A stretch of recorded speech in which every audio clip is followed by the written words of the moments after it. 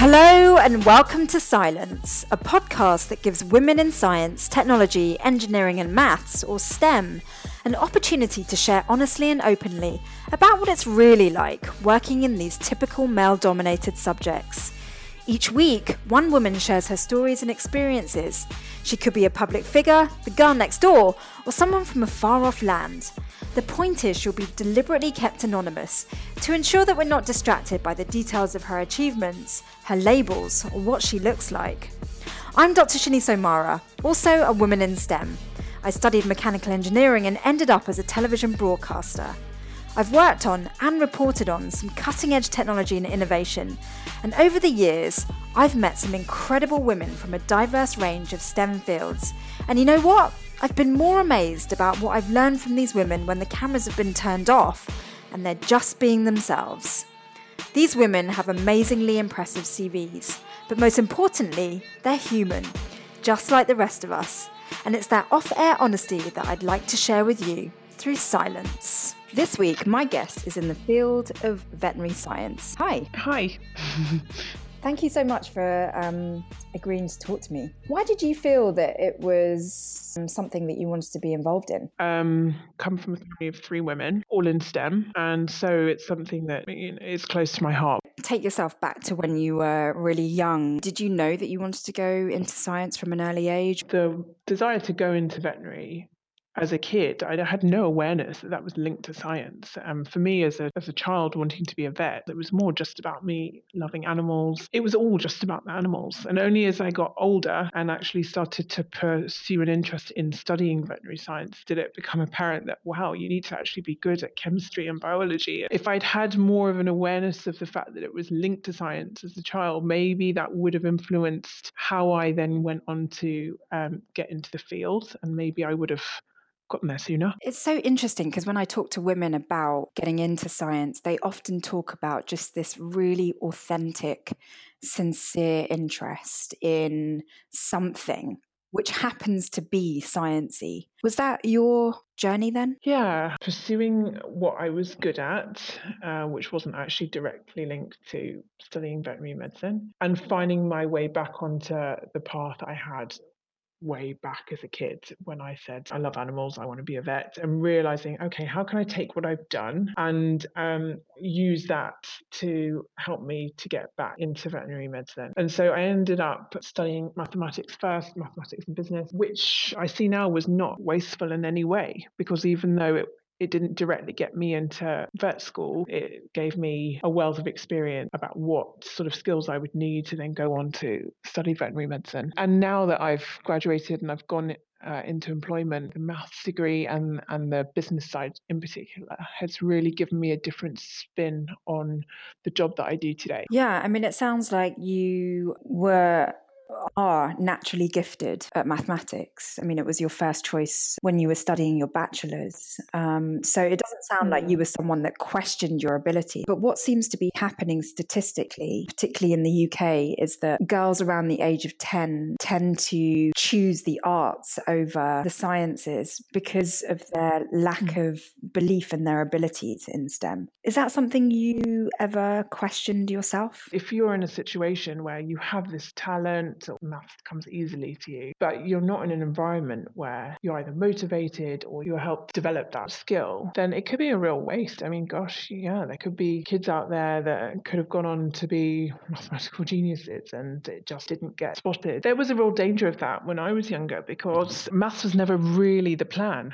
In the end, I studied mathematics because, when I looked at my grades, that stood out amongst all the others. And I was given pretty good advice at the time that if you're going to go on to study a subject for 3 years, you should choose something that you enjoy or certainly that you are good at, because you're going to need that motivation to do independent learning and to read around a subject and to put in the time. I think at the age of 10, I was in a school that had a good maths department, but I also had extra tuition and a teacher who I was inspired by. And so maybe if it hadn't been for that teacher, I don't know, would I have loved maths as much as I did? would I have gone on to do so much extra learning at that age. But of course, at the root of all of that, there has to be some kind of genuine interest and genuine understanding of that subject. And maths seemed to come more easily to me. I found it logical. It just seemed to make more sense than any of the other subjects. Even if I enjoyed the arts, personality-wise, I quite liked the sense of knowing where you are with maths and sort of it just being a little bit more black and white than some of the other subjects, and that suited me. There's a real perception that girls are not good at maths. When I studied, it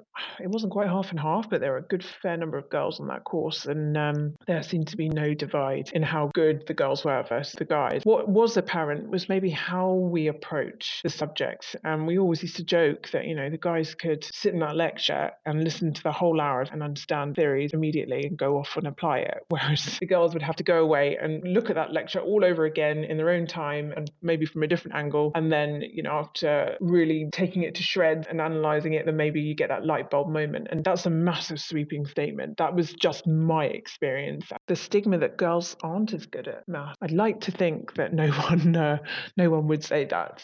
I certainly don't believe that's true.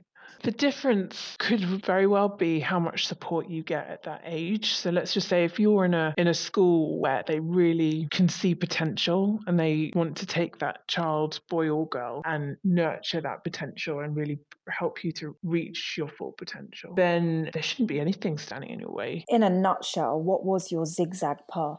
So for A-level, I did mathematics, English literature, biology, and an AS in chemistry. Then I was actually signed up to study law at university. The reason I chose law was because I wasn't really sure that I would have the best grades to get to vet school. And at that point came to a bit of a dilemma and was thinking, gosh, you need to have top-notch grades to get into vet school. And I was struggling a little bit with biology and chemistry. My strengths were more, the maths. And I was worried I wouldn't get in. And so, having sought advice from career advisors and so on, they said, okay, just take a bit more time. Apply for something that's really broad and won't pigeonhole you. Law seemed, I was thinking, okay, well, I love to read, I'm academic, let's go for this. My heart wasn't really in it. And I think looking back, I needed to have spent more time with my options. But it all worked out because based on my grades, somehow my applications got to a university in London, to their maths department. And they sort of said, we'd love to have you on the maths and business management course. And that hadn't even been the plan, but I took it. So I went on to do mathematics and business for 3 years. But on my second year, you're studying amongst a lot of people who want to go off and be investment bankers, management consultants. And I was starting to feel like I wasn't really in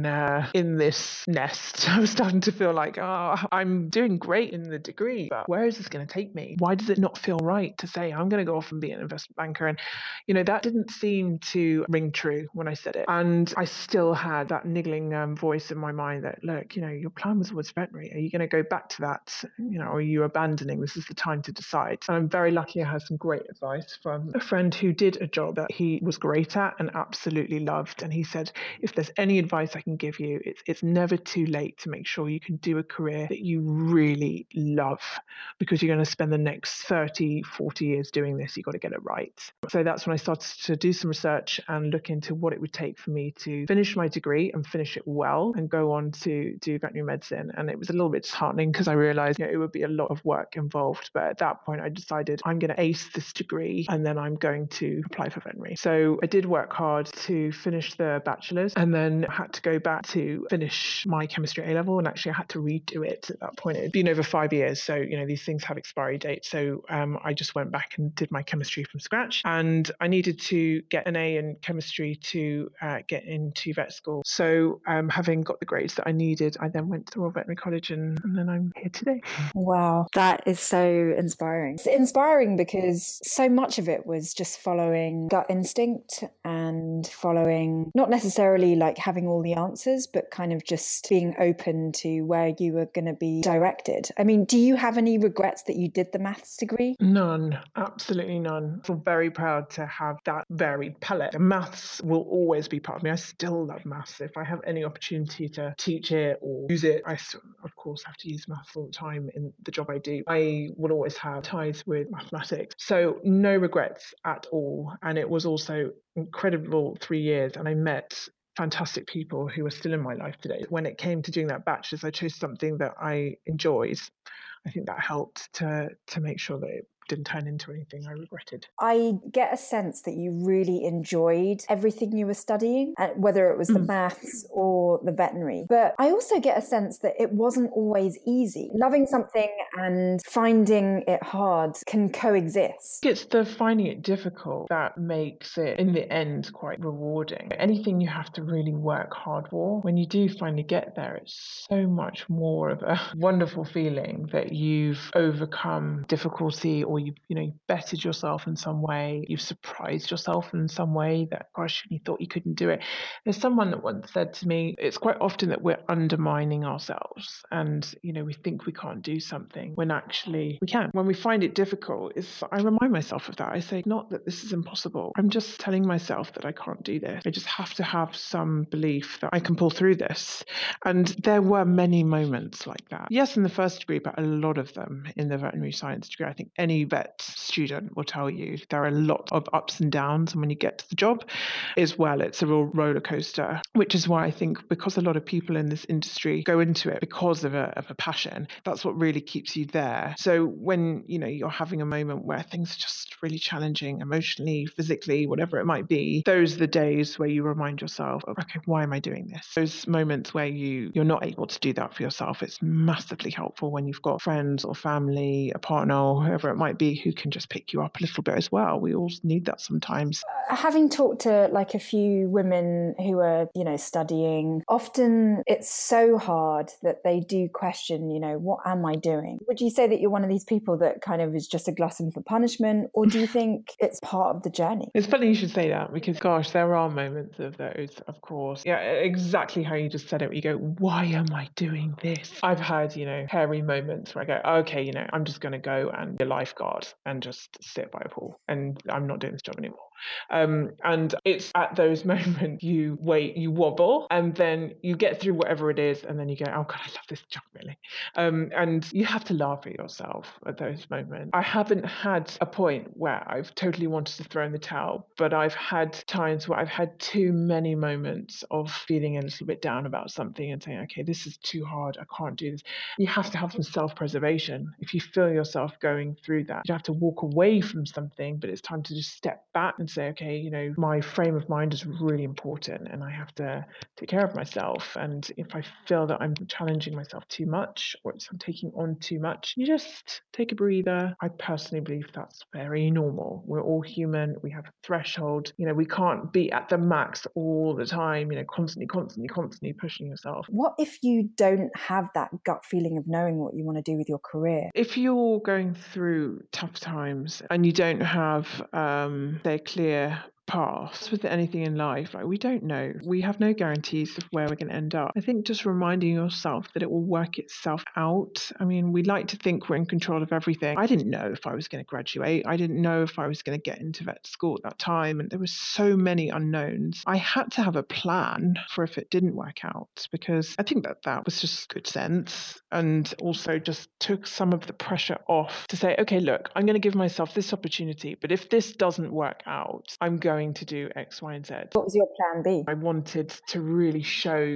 when I was applying for vet school, look, I have a first in a maths and business degree. I could go off and earn squillions of pounds doing investment banking, but I am turning my back on walking into a job like that with this result, because I really want to be here doing the veterinary. So for me, it was almost like another sign of proof, because like I said, there was some skepticism from some universities, saw what I did so unrelated to veterinary that it was hard to take my application serious. And what I eventually found, actually, when I was doing a job to sort of earn money for my vet course, found a job doing sort of statistical analysis for a trading team in an investment bank, and realized, oh wow, using this math in banking, investment banking setup, but just doing the statistics. When I was there, and they said, okay, if your veterinary course doesn't work out. We'll give you a job here. And I was thrilled because actually I loved it. I thought, yeah, if I don't get a place at vet school, I'll do that. It would have been a great plan B. It would have been a completely different life. What was it like being female in that environment? Were you even conscious of it? When I was studying veterinary medicine, or just in either degree? Well, was there a difference? There were more guys in the first degree. Remember, it wasn't just maths, it was business. So it's interesting when you study veterinary now versus maybe 10, 15 years ago, maybe even more. There's been a real shift with veterinary. There used to be a lot more males studying veterinary, and now it's predominantly female. So it's a different group of people. It's a vocational job. It's very practical. You're getting hands dirty. You're in the lab. You're in the field. You're doing quite hardy things. Whereas versus the lovely, cozy setup of being, in your nice warm lecture theatre when you're studying math with someone with chalk on the board and you're listening there for an hour and writing out equations. It was a completely different setup. I was quite comfortable in either scenario. But I would say as a woman in that setup, to talk about the veterinary, I mean, there were times when I felt 100% comfortable as a female, wasn't even aware, the fact that there's any sort of gender divide, versus going and putting myself on pig farm in the middle of nowhere in northern England and being very aware of being female and not having big muscles and able to,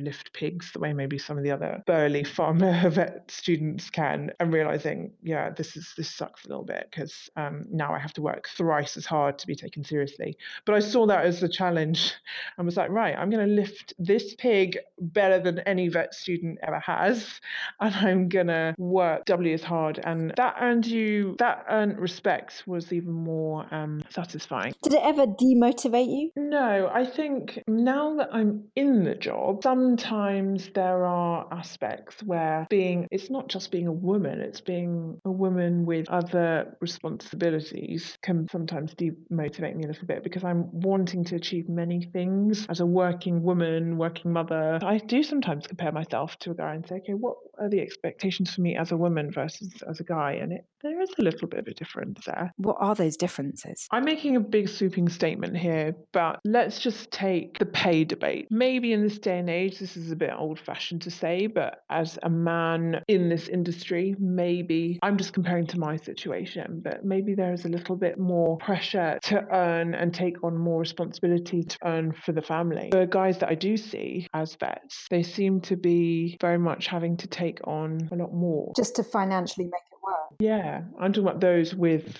families and so on. I've not seen, let's say, many part-time male vets, whereas as a woman, we might have to be at home with our kids. And this is a job that doesn't have very sociable hours. So quite often, we are thinking about doing part-time or, trying to balance a lot of those things. But it's such an interesting question. You don't feel the pressure of having to earn to support a family because you are in a relationship with someone that can financially contribute. But I wonder how differently you would choose if you were just fully financially supporting yourself. If I was in a situation where I was supporting a family myself, I'm not so sure I'd choose this particular type of job. I would maybe have to seek something else within the industry, because unfortunately you have to put in a lot of hours, and I don't think not many people do this job for the pay. There are ways, I'm sure, to make more money in general practice, or when you specialize, you do it for the pure love of it, and we're lucky enough to get paid for it. But if I was having to support a family on my own, there would probably be more economical ways of doing that within this industry. I'd have to be a bit clever about it, so that would actually potentially really change the type of job I do. That just blows my mind, because would it be safe to say that if you had to completely financially support yourself and possibly a family, you would be doing a different job which would not match your dream job? Definitely have to make some compromises, for sure. That would be the reality, because if I'm in a position now where I can be a little bit selfish and say, you know what, I love doing this job, whilst I can have that opportunity to do it and not worry about the pay slip as much, I'm going to grab that opportunity, because it may very well be, who knows, in the future, the coin is flipped the other way and then it's on my head to earn the bucks. So if that were the case, then yeah, I would have to make some sacrifices, which I would be very willing to do. That comes, I think, with the responsibility of trying to balance many things and, make sure that you're getting your priorities straight. You seem to be a woman that has it all. You've got a job that you love, but you also have a family, a husband and a child. Are you just lucky? But I have made sacrifices to be able to balance those things, because let's just say, before I had a child, I made that choice. Do I want to be the best vet in the world in order for me to have achieved that? I think at that point I would have said, well, look, actually, if I really want to do that, I might hold off from doing the family thing. In fact, I might not do the family thing. So I would have made some sacrifices. And for me, having a family was important. I was willing to make sacrifices with my career in order to have that. So I wasn't prepared to give up a career. As long as those sacrifices that you're making, you're happy with those, and it doesn't compromise your happiness. That's what it comes down to.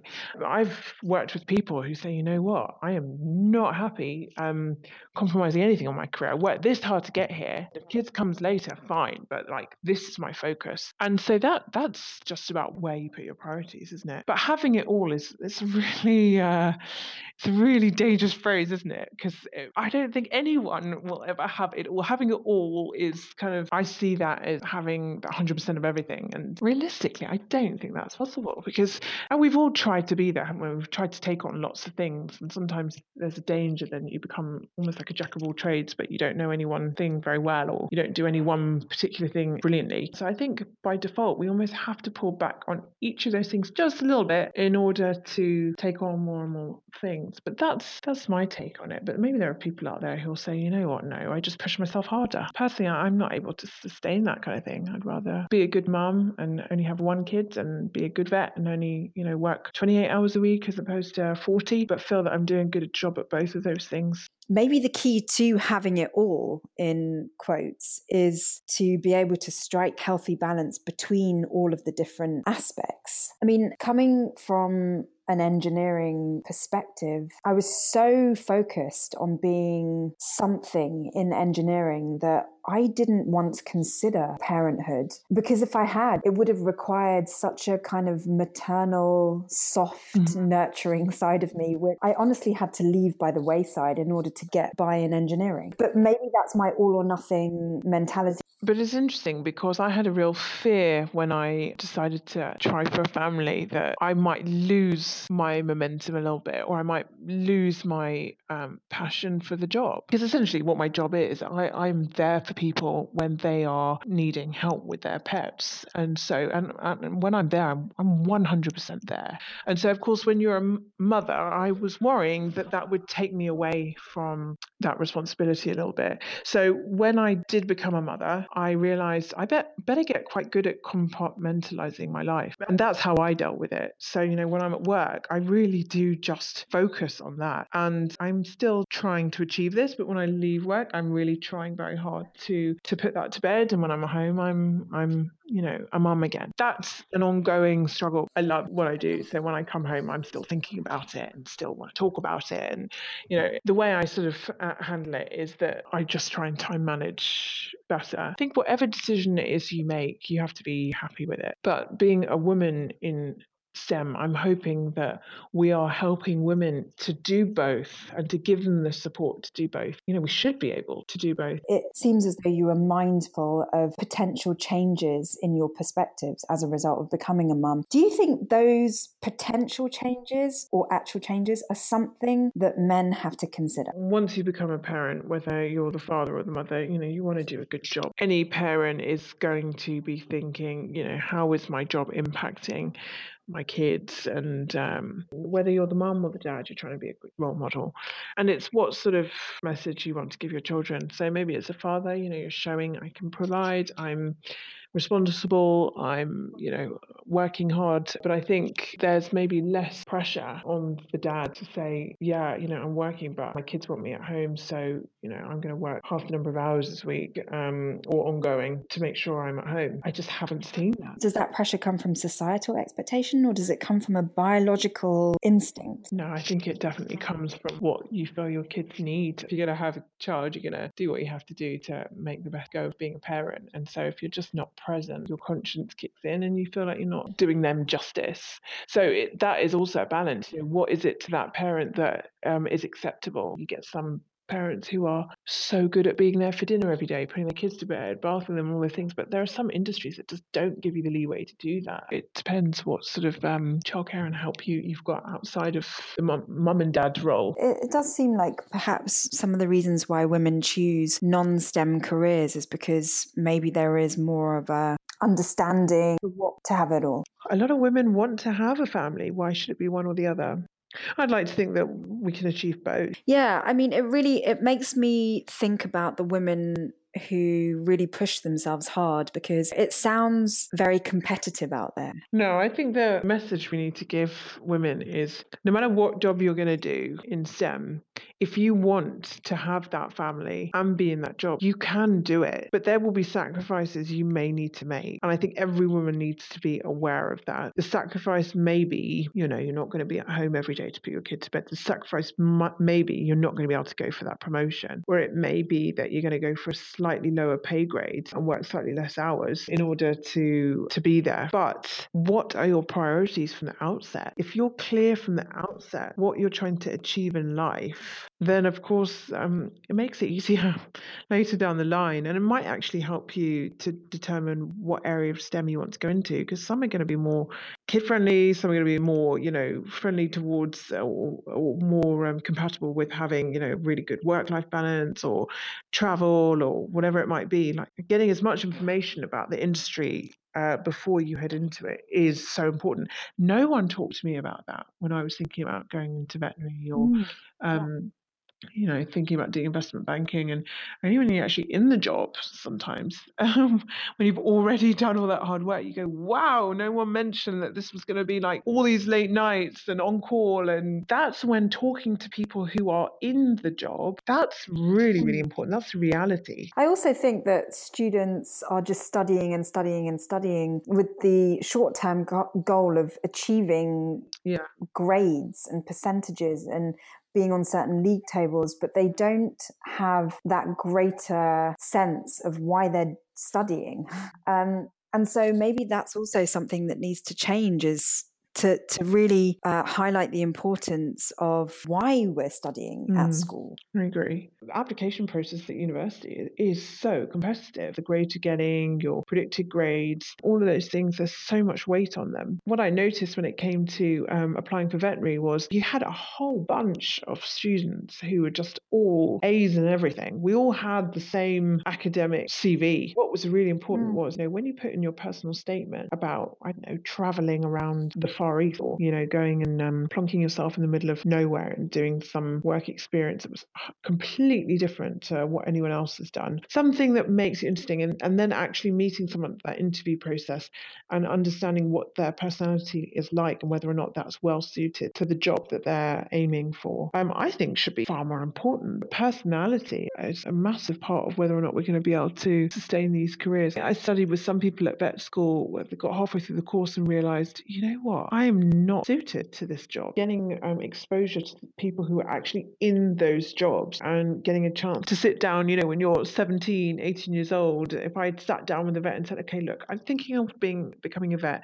I don't know if I'm suited to it. Tell me a little bit about what sort of personality trait make a good vet, do you think? Or, what do you think is a real asset that you need to have in order to do well in this job? Or what sort of lifestyle do you lead? That sort of thing. I would have loved to have known a bit more about that. How important has it, or would it have been, to have got support? I just think support in general, for me, wouldn't actually have played a huge part of whether or not it was from women, because at the time I didn't feel like I was going into any industry that was particularly male focused. I didn't feel like I was outnumbered in any way, or that I was doing something groundbreaking by being a woman going into the industry I was going into. I think what would have been helpful is just having the support of people who really knew me to say, yeah, we believe in you, we know you're doing the right thing. That would have been helpful. Having people maybe who had done it the less conventional way. And yeah, if that was as a woman, I guess that would have been more touching in a way to say, look, I was in your position. I didn't do it the way everyone else did it either. And I still got there.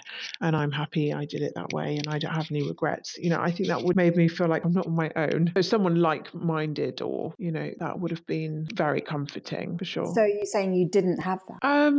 No, I mean, I was lucky, I wasn't the only one in my family who was doing something groundbreaking. I didn't have someone from the outside looking in and realizing that I was doing a slightly unusual path. I didn't have someone making me aware of that. I worked that out for myself, like I said, when I was part of the way through my first degree. But maybe there are people out there who've been lucky enough to have, a parent, for example, saying, are you sure you want to do maths or law? Or are you sure you don't want to just plug away and try for the veterinary from the outset and just go for it? I wonder what would have happened if I'd had that. Would I have done veterinary from the beginning and actually got in? I don't know. But maybe the fact that I got there my own way, in my own sweet time, actually, in a way, it's sweeter. It tastes sweeter because it just all came from me. So I knew it was from the heart. In STEM, you don't necessarily need a tribe of women behind you. You just need people who know you and support you. Is that something that is of importance? I think in the industry I'm in, having a woman talk to me about being in STEM now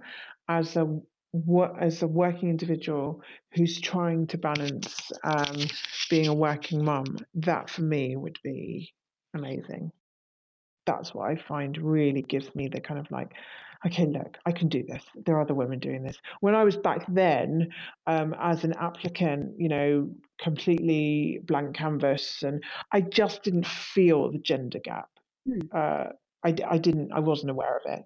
But I can imagine there are other areas of STEM that would have a lot more of a divide. There is a lack of female role models. We always need someone to motivate, and whether it's the role model of a woman in science, or I remember watching a woman who was CEO of some big corporate company, and she was talking about how she got to where she is and how hard she's had to work, and then she just put in there at the end about how she has to try and be a mum as well. And gosh, it brought tears to my eyes. This woman was in an industry that's completely unrelated to mine, but she was saying things I could relate to about how you've had to make sacrifices to get to where you are, but that she's doing it and she's actually good at what she does. Needed to hear that. I really needed to hear that we all have days where we feel like it's all really hard. So I would say there's always a place to have women encouraging other women and saying, you can do this. It's for those down days. It's for the times when everything is just an uphill struggle. You need to have someone who's been there, done that, and said, I got through it, so keep going. It may not have necessarily been from the stance of you're a woman and you can do this better than a man, but it would be, I'm a woman and I've got all these other responsibilities in my life, and I can still be good at my job. Why do you think women don't speak out? Maybe, women don't want to seem like they're not coping. No one wants to go, I didn't do this all that well, or I felt like I was struggling. That's really hard to admit to, but it just takes one person saying that, and then a whole crowd of people go, oh thank God you said that. I felt exactly the same. I'm so grateful for the people who do speak out, and maybe we need to encourage each other to do that more, because it shouldn't be a weakness. I think it takes a lot more strength to admit those things, but maybe we try and seem like we're always coping, and that's why we don't speak out. There is a certain level of competitiveness amongst women, like across STEM and non-STEM, that prevents us from really being there for each other. Yeah, I think it's always going to be there. It's a shame if it's something you have to deal with day to day, because I personally, if I'm in that situation, I tend to try and move away from those sort of attitudes. It's just not healthy. I come from a family of really supportive women, and we're there for each other. We boost each other. We support each other. So if I'm in a situation where someone can't be happy for me, or I wouldn't want to be in a position where I felt resentful towards someone else for the choices they've made. I don't think that's good for anybody. Usually it comes from when people aren't happy with the choices that they've made. It's a shame if that happens. But if you find yourself in that situation, I'd say, try and surround yourself by more supportive people who are happy for you. And they're usually happy in themselves if they can be happy for other people. But of course, there are some people who are fighting for roles that are few and far between, and it's a really competitive environment. I'm imagining that your job must be so much pressure. I mean, you're dealing with health, life, and death. So how do you get away from it all? And what's the balance of your work life and the other balls that you're juggling? It's so important. If you have a job that's emotionally one of my number one priorities, to make sure I have something away from that helps me restore emotional balance. That requires you really looking deep inside yourself and saying, okay, what makes me happy? Whatever it might be, you must keep those things for yourself to help you recharge and channel a lot of those emotions. And for me, it's actually being away from work, being socializing with people that know nothing about veterinary. That really helps me to put things into perspective. Do you think managing emotions is a female-centric thing, or is this just something we need to do as a human? I think women are maybe that bit better at doing that. Yes and no. If you work in a predominantly female environment, sometimes it can have the opposite effect. I can feel like sometimes the emotions are running too high, and it can be quite refreshing when I go and put myself in a situation when there are more guys around and things sometimes just feel a bit simpler. And the fact that they're not tuning in with their emotions quite so much actually helps me to just get on with my job better. So there's positives and negatives. It was actually a relief because my emotions were just so all over the place, and being in engineering just allowed me to take a break from that. The job I do, whether you're a guy or a girl, is emotionally, like I said, really quite intense. But maybe I've seen that the guys are better at getting on with it and taking things quite so personally sometimes, or just they can be quite matter of fact about it. And maybe with women being, yes, more in tune with emotions, they can take things with a heavy heart sometimes. That's personality as well. But when you're talking about working in a team, I have found that working in predominantly female environments is a little bit harder because it seems to be more politics. Speaking from a stance where, the guys and the girls are seen as equal within the industry. Whereas, of course, if you go and put yourself in a scenario where you're predominantly working with men and maybe those men are given more status in their jobs and so on, then I think the whole dynamic shift. Maybe women then are forced to kind of downplay their emotions in order to not come across as, these emotional women who are not being professional and that sort of thing. In my job, you have to be in touch with your emotions. That's part of, I think, what can make quite a good vet.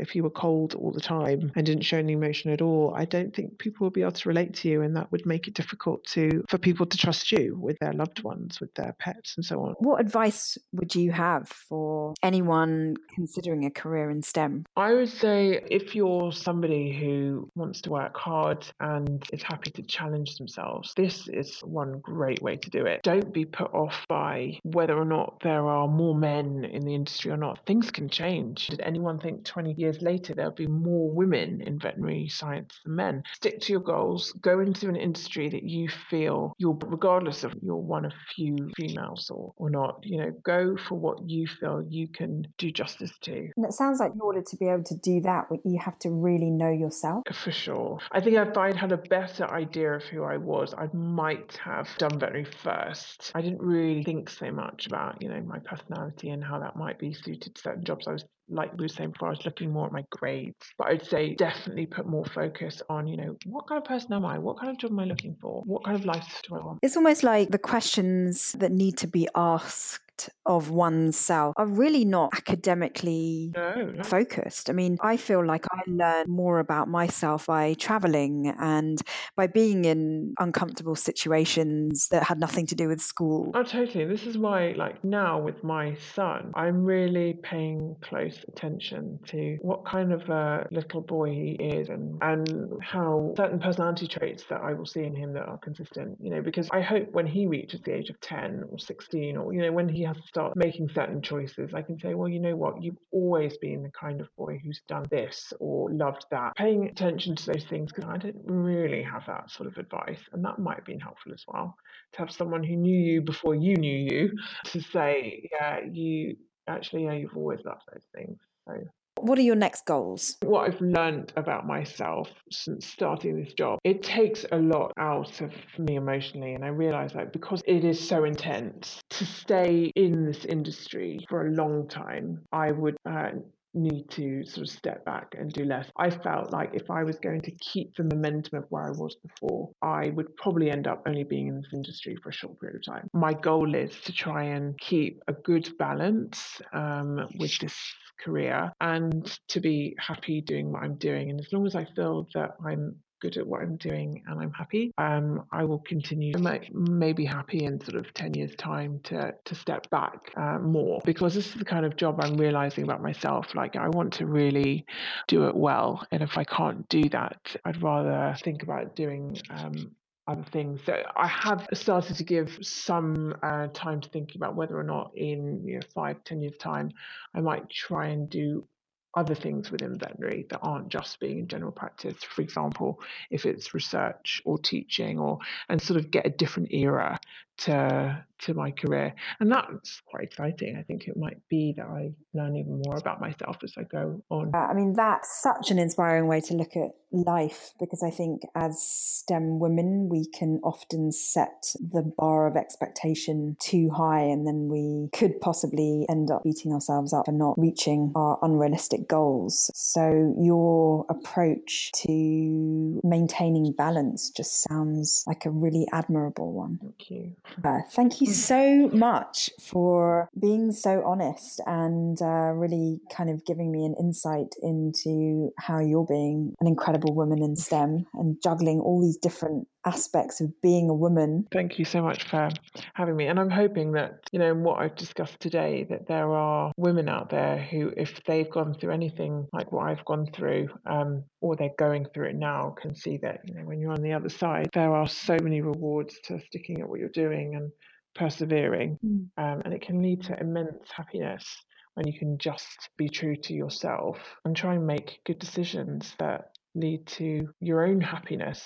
You've got to remember, this is the job that you're doing. No one else is doing it. I see you as a woman that has really managed to strike a very healthy balance. That's not to say that you haven't experienced challenges or you haven't gone through periods of self-doubt and questioning what you're doing. But the upshot of all of that is someone who is managing to explore many areas of being a woman. And the driving force behind you achieving that is always listening to your gut, always following kind of your heart and your calling, and not being swayed by what other people think. And that, I think, is the biggest message from having spoken to you. I'm utterly inspired, and it's just been such a privilege. So thank you so much for taking part. That's all from our STEM guest this week. And you know what? After speaking with her, I feel motivated to clarify what my goals are. From what was said, it seems to me that if we get clear about what it is that we want, then opportunities will start to present themselves.